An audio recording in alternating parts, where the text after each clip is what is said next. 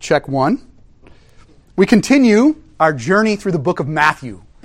And what an awesome journey it has been. We're now in chapter 22. We're coming to the feast. This is a parable that Jesus tells. I don't know if you remember, but last week we talked about the fact that Jesus is now, it's the final week. Last week was the triumphal entry.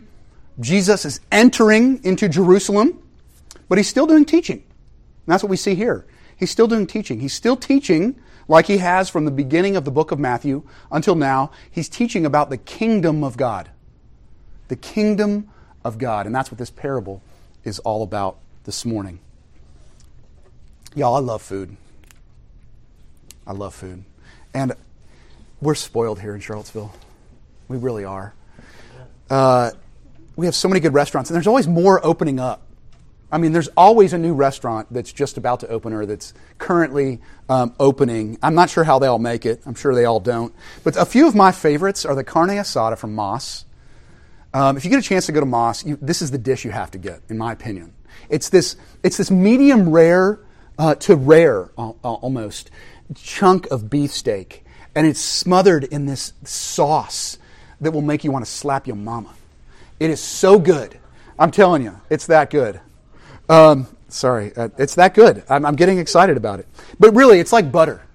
It's like a piece of meat that's like butter that melts in your mouth. It is incredible. It's exquisite. Or, have you perhaps had the pizza at Lampo?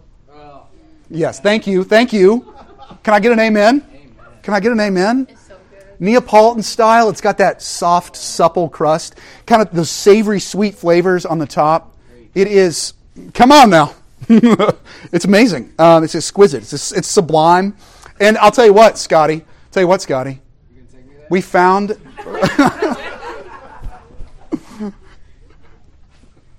Scotty found a restaurant for us. And it is... And I'm going to announce it here. And you have to go. Okay? It's right down on Harris. You would never know it was there. It's on Harris Boulevard, or Street, or whatever it is. Harris Street. And it's across from that like co-op gas station, and there's this little pull-in, and you find it's a tiny sign. It's a nondescript building in this very industrial area of town, and it's called The Kitchen. That's what it's called, The Kitchen or The Kitchenette. And they came in to where Scotty works at Sir Speedy Printing, and they printed their menus, and we were like, oh, let's maybe go check them out. What? Our first time there was a revelation. Might I say? Amazing sandwiches. My favorite is this one called the Angry Bird.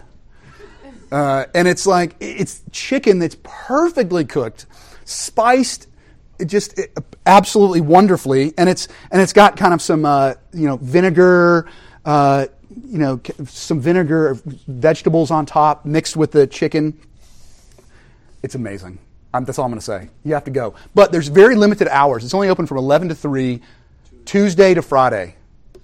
Okay? Go. So that's enough about food. Sorry to get you so hungry. It's almost lunchtime, and now you're hungry. But let's move on. I had another conversation with someone this week. We were sitting over a meal, of course.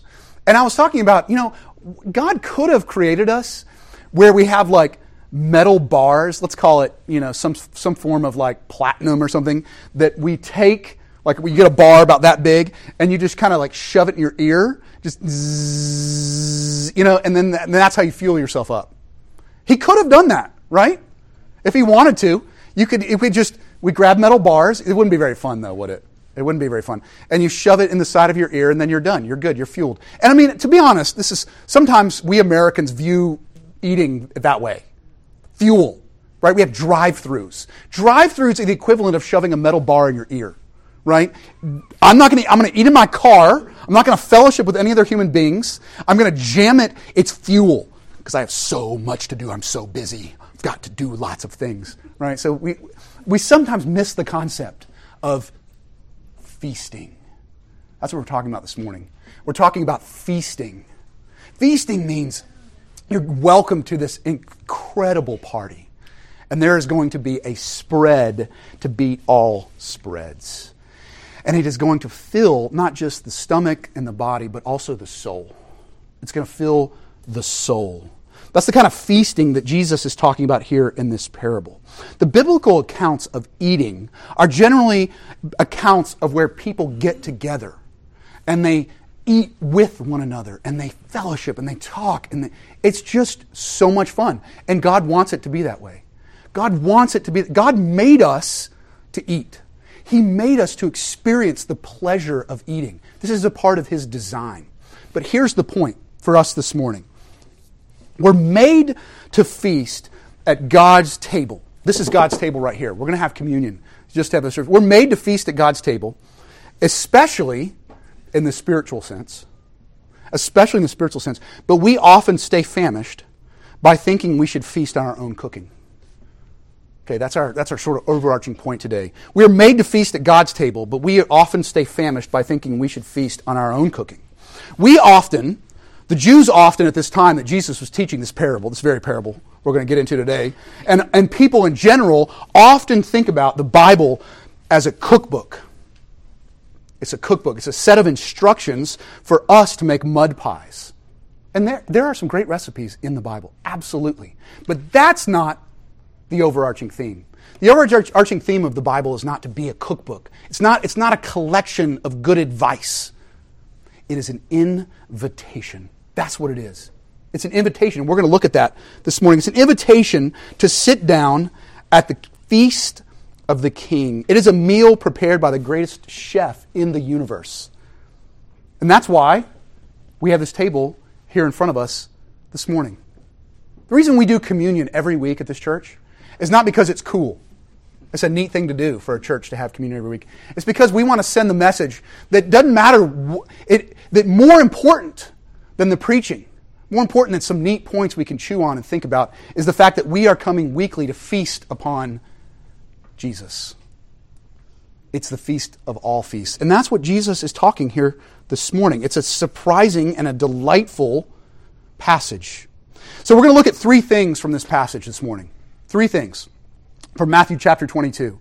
The first is we're going to examine the invitation to the feast. Let's examine the invitation to the feast. And I just talked about the fact that God is doing this throughout all of the Bible. Then we're going to look at the clothing that will be worn at the feast, that is worn at the feast. And then lastly, we'll look at what it means to live the feasting life. What does it mean for us to live the feasting life? So first, the invitation. Okay? It's a little strange.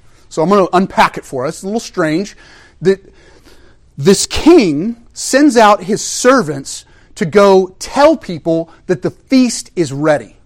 Now, Jesus' point in this parable is that it's first going out to the Jews. It's going out to the Israelites. It's going out to the people of God. That's who the invitation goes out to first.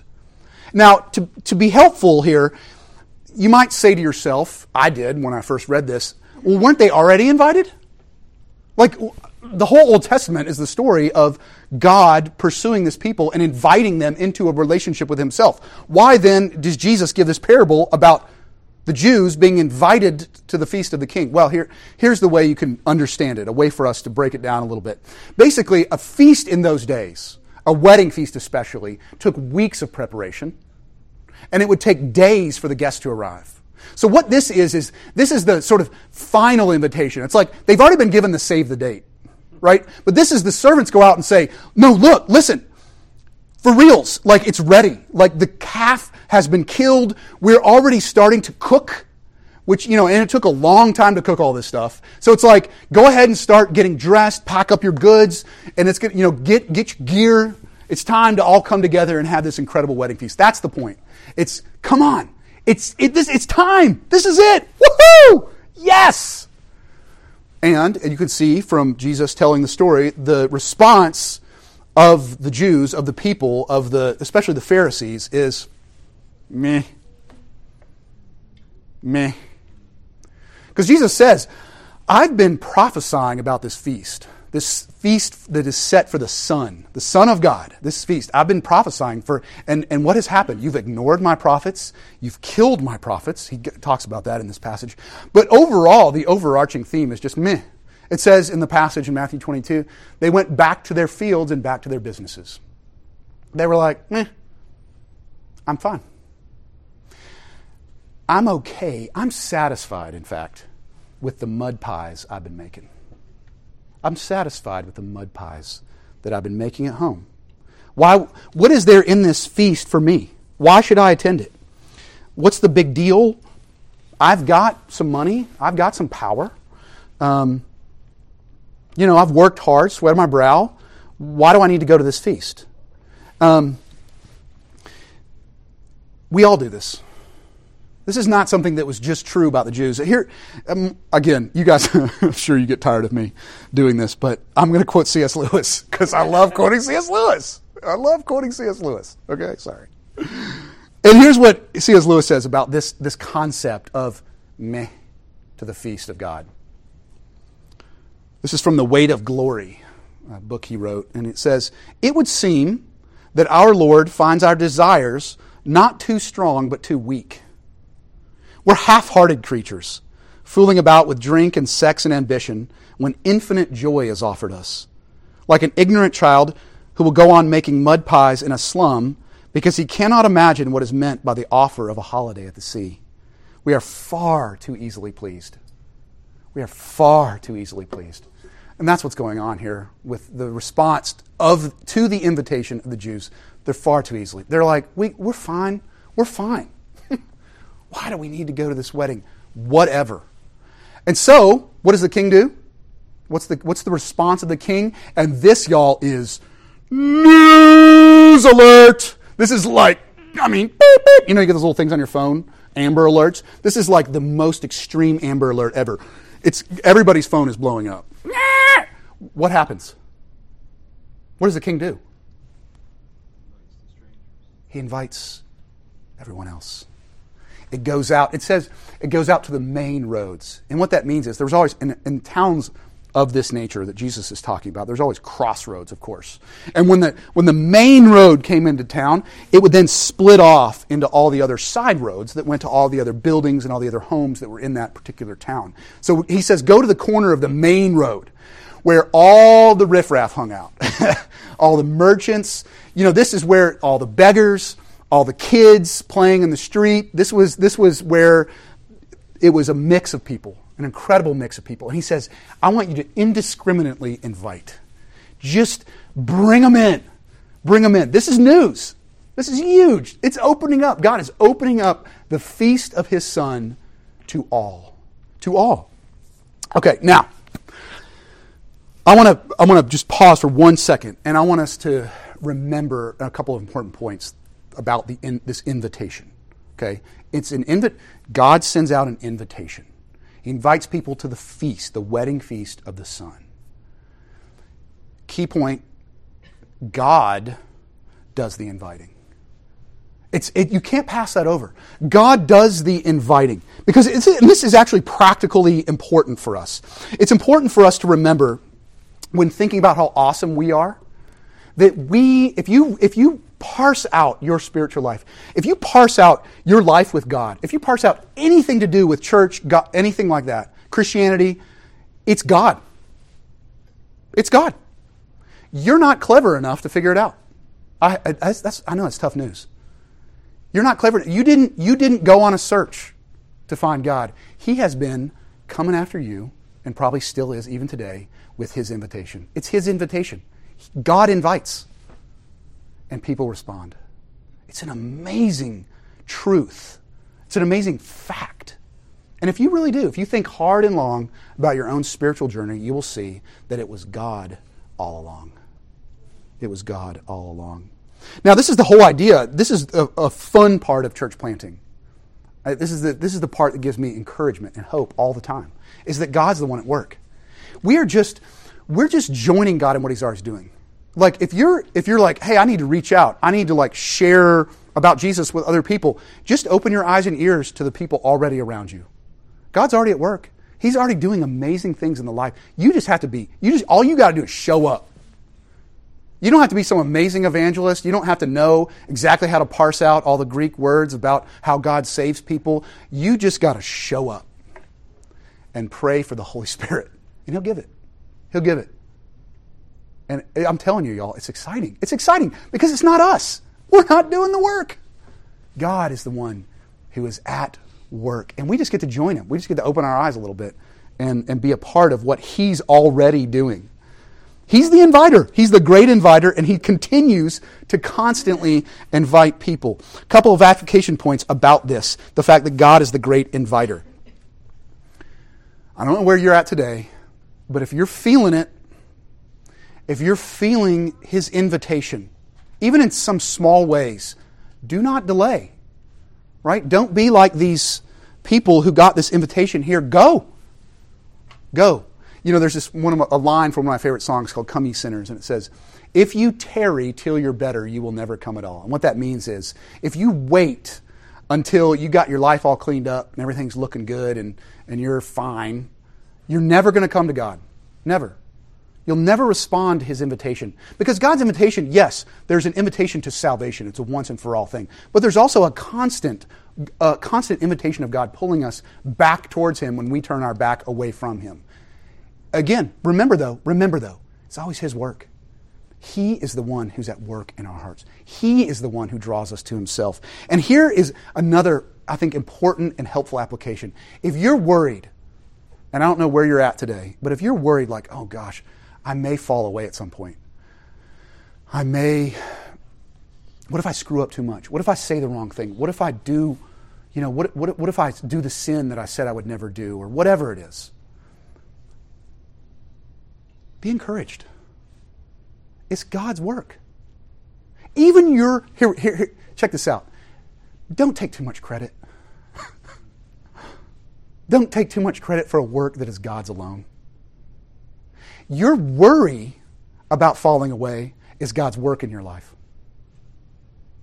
Even the worry is God's work in your life. That's how gracious he is. He is constantly doing things in our life. Don't take too much credit for it. It's his thing. Just go to him. He's there. He's always been there. Just go to him. Y'all, that allows us, I'm telling you, this biblical truth about God being the great inviter, it actually, as Christians, it allows us to rest every once in a while. To just rest. It's not about me. It's not about my effort. It's about God's work in my life. And all we do is respond. We just respond. He's the great inviter. Oh, how glorious that is. How glorious that is. I can rest. I can rest. I can rest. And I can enjoy the feast. Okay, so the clothing. Let's move on. The clothing. That's the invitation part. The clothing. This is a really interesting thing. It's contradictory. Let me say this. It's on the surface contradictory. But we're going to dig it. We're going to get underneath it a little bit. This part about the clothing. So the wedding feast is happening, right? All are invited. Okay, check that out for a minute. All are invited. And it even mentions in this passage in Matthew 22, the good and the bad. The good and the bad. Everybody in. Ollie, oxen free. Everyone, come on in. Doors are wide open. What a fun message. And then all of a sudden the king is touring around inside this kingdom house, whatever it is, and he sees someone who's not wearing the proper attire. And he's like, guards, come quickly. Toss this person into the outer darkness. What? It seems on the surface contradictory. It's like, wait a minute. I thought everyone was in. Right? I thought it was just invite everyone, good and bad. What is this with this weird part about not wearing the right clothing? Let's dig it. Let's dig it. Okay. Now, if you think about the passage for just a moment, the people that were invited off of the street, the ones who were invited off the main roads, right? Jesus says the first invitation went out to my people. They were not worthy. They rejected it, right? Then he goes out to the main roads and everyone, come. The doors are wide open. There's no way that everyone who was invited off the main roads had time to go home and change for this wedding feast. And I think it's a fair implication also that not only would they probably not have had time to go home, even if they did have time to go home to change into their wedding garb, there wasn't any at home to be changed into. So it doesn't make sense, right? It's like, wait a minute, why would God be kicking someone out who's wearing the wrong clothing? They probably didn't have time to change it. And on top of that, even if they had time, there was nothing to change into at home. Their garments were just, whatever they were wearing on the street probably. The implication here in the story, there's no doubt, the scholars agree, the king provided the clothing. When you walked in the door, there was a changing room. Glorious, I'm sure. 3-piece suits, gowns, something out of your dreams, ladies. Like the princess gown that you never thought you could afford is right there at the entryway. And the king himself is the one who provides the clothing. So the implication of the king walking around the house and finding this one man without the clothing on is this. The implication is this. He wasn't being kicked out for his bad deeds. He was being kicked out for his reliance on his good deeds. I know, it's a mind bender. Try to wrap around it a little bit. It's a mind bender. The dude was being kicked out not because of his bad deeds or his clothes were too dirty, but because he wouldn't change into the king's clothing. Why? Because I guarantee he walked in the front door, he looked over at the king's clothing that was being provided, a.k.a. the covering of the grace of Jesus Christ. And he said, I'm good. I'm good. I've done some nice things to people. I've helped people. I serve the poor every once in a while. I try to be nice. I'm cool. I'm good. Right? A complete, what we call, self-deception. A complete self-deception. That instead of taking these perfect, glowing, white garments of the perfect record of Jesus Christ, the guy's like, It's the same response that the people had to the invitation at the very beginning of this chapter. I'm good. I'm good. But again, we all know, if you're honest, and this is what Jesus talks about all the time when he talks about repenting in the New Testament. If we're honest, we're not good. You're not fine. That's the whole point of the enjoyment of the wedding feast. Name the sin. Let's do a little exercise this morning for all of us sitting here. Go for it. Name a sin and play a little game. What's that? Pride. Okay.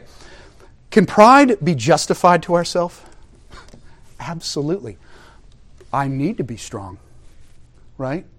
If I don't show off what I've done, no one's going to recognize me. Right? Our self-deception is epic. Try another one. Independence. Yeah. I need to look out for number one, because otherwise I'm going to be left alone and thrown into the gutter, right? Self-deception. Complete not being willing to rely on other people or God himself, right? You name it. Adultery. Let's use that one. I was getting bored. I was tired of same old, right? We play the games with ourselves. The self-deception, this idea of, my clothes are good, I'm fine. It's this idea of calling, this, and y'all, we do this as a society, okay? So it's not just individuals. We do this as a society. It's this concept of, I'm going to call evil good. I'm just going to do it. I'm just going to, it's fine. I'm just going to redefine what God has called evil. I'm going to redefine it as good. Y'all, we do it individually and we do it on a societal scale. You read the news. Read the news. I'm not getting political messages this morning.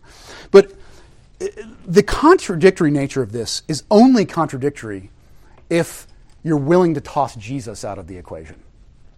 Because the King is providing the clothing of grace through Jesus Christ. Let's talk for a minute about the implications of this. So Jesus threads this needle. Jesus, he's hard to pin down. What an incredible figure. Fundamentalists, hyper-conservatives, moralists, they can't stand the message of Jesus. They can't. Because anyone can come to God at any time in any condition. Think about that. Think about it. The doors are wide open. It doesn't matter what you've done.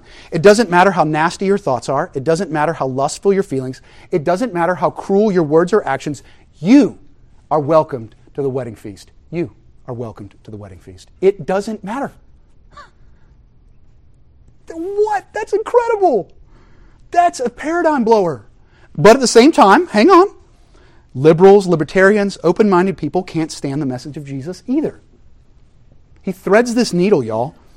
And the reason they can't stand it is because grace isn't cheap. There's a high cost to the grace of God. And there's a real king who's really holy, and he demands a high price of admission.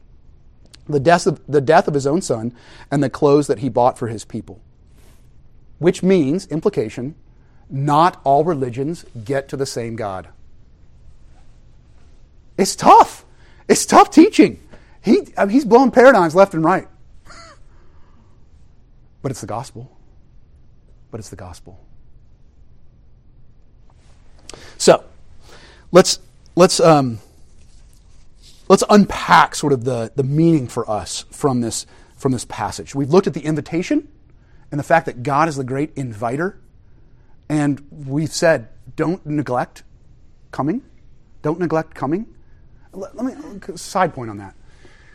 I think it's easy for me, for anyone, to be like, oh yeah, I was baptized. I was like, yeah, I grew up in the church, whatever. Yeah, like I came to the invitation without actually coming heart-wise to the invitation, the true invitation, to the feast life. And that's what we're going to end with. We're going to talk about the feast life. What does that mean, the feast life? Well, the Bible talks a lot about God being incredibly satisfying. There's passages in the Bible about taste and see that the Lord, He is good. And we often forsake this, like those who at the very beginning of this passage, the invitation, like the man who was in the hallway. We pass by the feast because we think we deserve better things. We think that we're okay. We think we're fine. But the reality is, and this is what I love how Charles Spurgeon, he was this great minister like 120 years ago, he said, you know, if you're going to invite anyone to your feast you're throwing at your house, invite the beggars.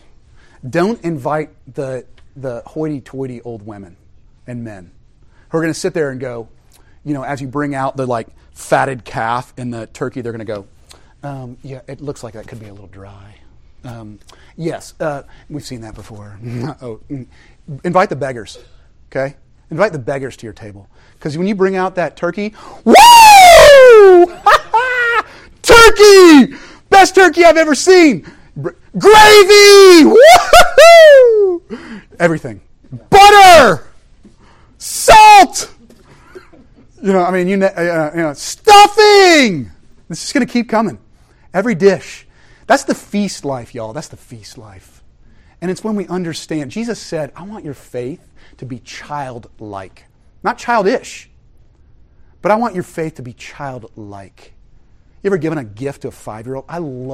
Oh my goodness, I love giving presents to Lyndon. Woo! Everything she opens is like, yes, Dad, the best ever. You know, and the other, no offense to my other kids, I love them. Love them, love them, love them, love them. Hunter's old enough now to where rips it open. Coo, seen that before? Yeah. Oh yeah, I was expecting that. Yeah. I deserve this, y'all. Jesus said this about our faith. He said, you want to live the feast life? He said, become childlike. He said, consider yourself a beggar. He said, when you get to that place, you are going to see every dish God brings out, and you're going to wake up in the morning, and you're going to be like, woohoo! I'm breathing.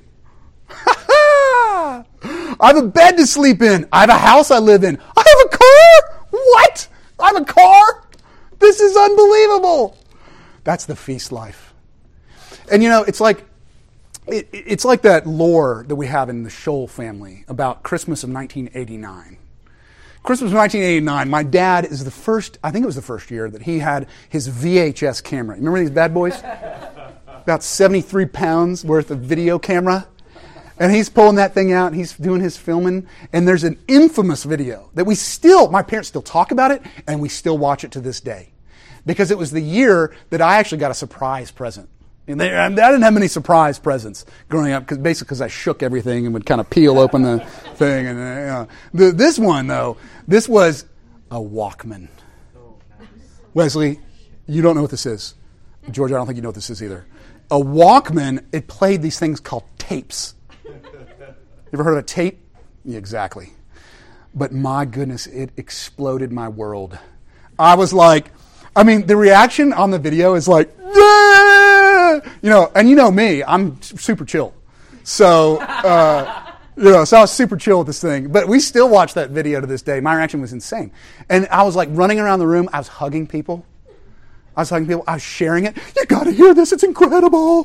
Check this out. It's an unbelievable. Walkmans. It was a big deal. A Walkman was a really big deal. It's the feast life. That's the feast life. It's thankfulness. And y'all, gratitude for what God has done for us.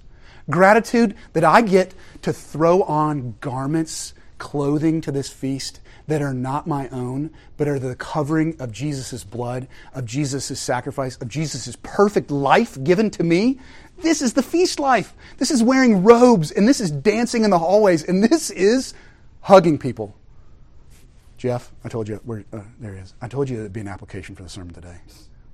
I hugged people. That's what I did. Because you can't help it. It's not, you don't have to wake up in the morning and be like, I need to go be nice to people. I need to go hug some people. I need to go serve the poor. It's, let's go serve the poor. Let's hug some people. I have been given the greatest feast there could ever be given to any person on the planet. Wow. That's the feast life. And I conclude with this. That's what this is. That's what this is right here. This is a feast where we get to feast on Jesus Christ Himself and remind ourselves that we have been given the greatest gift in the universe. It's a physical picture of a spiritual reality that we, all of us, are invited to the wedding feast of the Lamb. What a joy. Let's pray.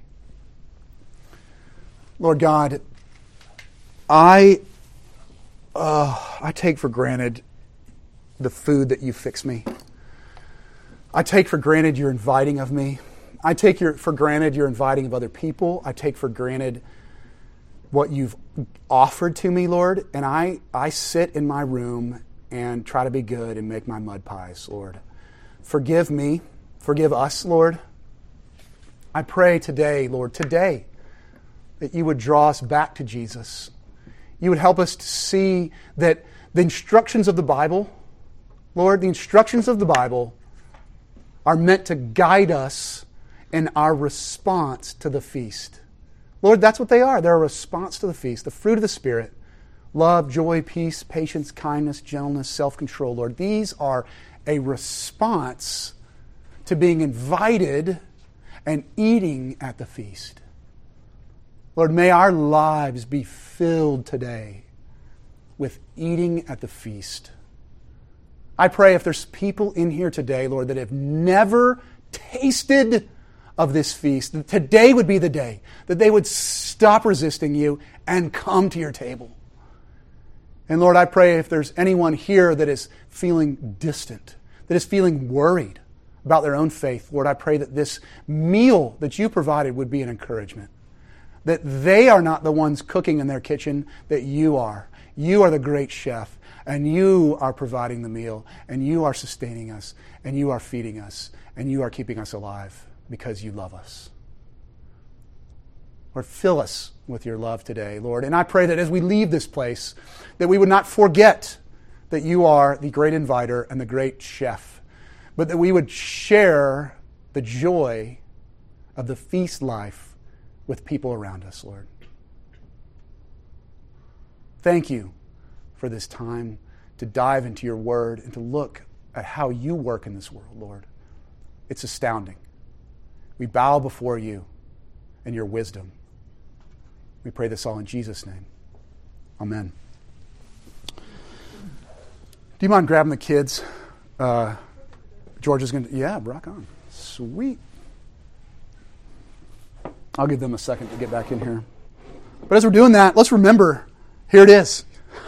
There it is. It's right here. The feast is, let's take some feasting.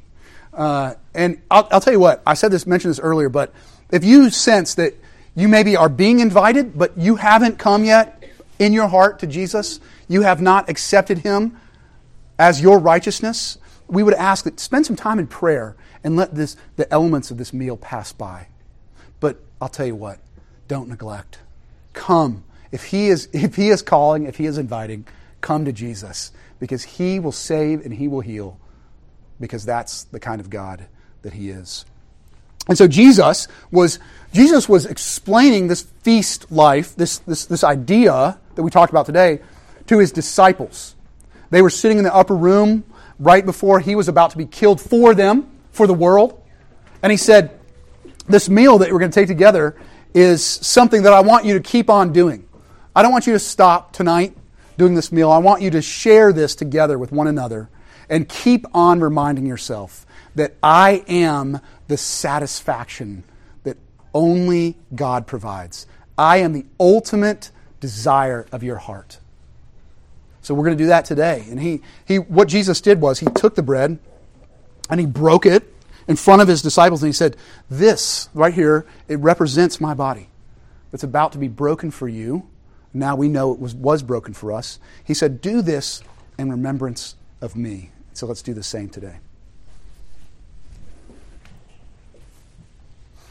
If you would, after you get your element, or after you get the body of Christ, just hold on to it and then we'll celebrate together.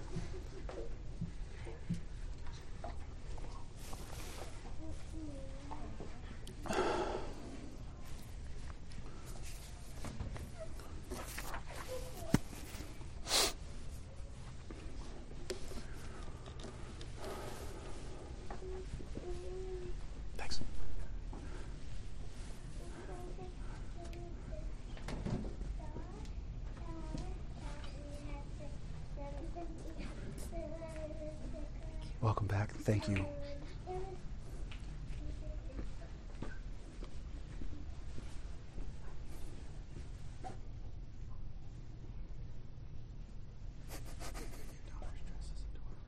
Thanks.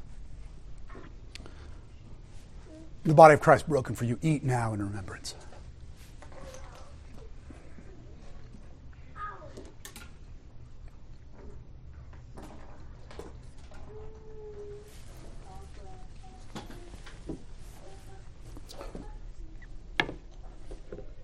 In the same manner, Jesus also took the cup and He gave it to His disciples. He said, I want you to drink this also in remembrance of the fact that I, through my blood, have taken away all of your sin.